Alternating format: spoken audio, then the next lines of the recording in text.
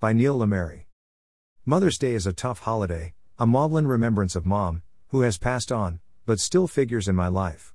With any family relationship, it is a mixed bag, an often confusing mix of emotions, feelings, and memories. Popular culture tells us to be adoring, grateful, and praising offspring, yet other thoughts and patterns of grief keep the emotions in what I often envision as being a whirlpool as I navigate through life. This year, I'm feeling the need for nurturance. Perhaps it is my long-term response to the pandemic and the range of lockdowns, quarantines, and the emotional rollercoaster of coping with this contagion that seems to be a never-ending disruptor. I'm emotionally drained. I find myself seeking emotional sustenance, comfort, and the gratifying tenderness of a mother's love. Ever since I've had a car, I've carried a blanket with me. It goes back to when I was 5, traveling with my mom and grandma through the mountains. We ran into a freak snowstorm and almost slid off the road.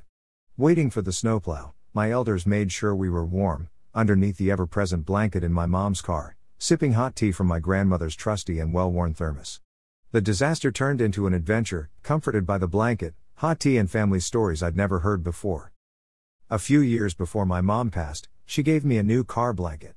The hand-me-down old Pendleton blanket of my grandmother's had finally succumbed to several generations of picnics, beach trips, and the occasional unexpected adventure.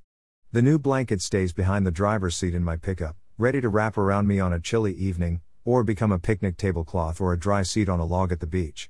When I pull it out, I am reminded of my mom, and her continual work to care for the family and keeping us safe and warm. Mom being mom. This week, as Mother's Day looms with all of its swirls of emotions and expectations, and no address for me to send Mom a card, or a phone number to call, I found myself wrapping the blanket around me, feeling its softness and its warmth. That sensual comfort chases away the emptiness, the grief that often haunts these holidays that are hyped as overly joyous events, the hallmark moments that can easily drag me into a canyon of treacherous emotion. Feeling the fuzzy blanket around my shoulders is almost as good as a hug from Mom, and I can feel her presence in the room as I share a meal with family, and we tell stories of life's adventures.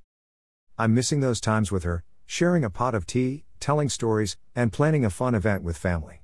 Her blanket wrapped around me is a poor substitute for that, but I'm getting through this weekend with some much-needed sustenance and comfort, taking time for some self-care and quality blanket time. May 8, 2021.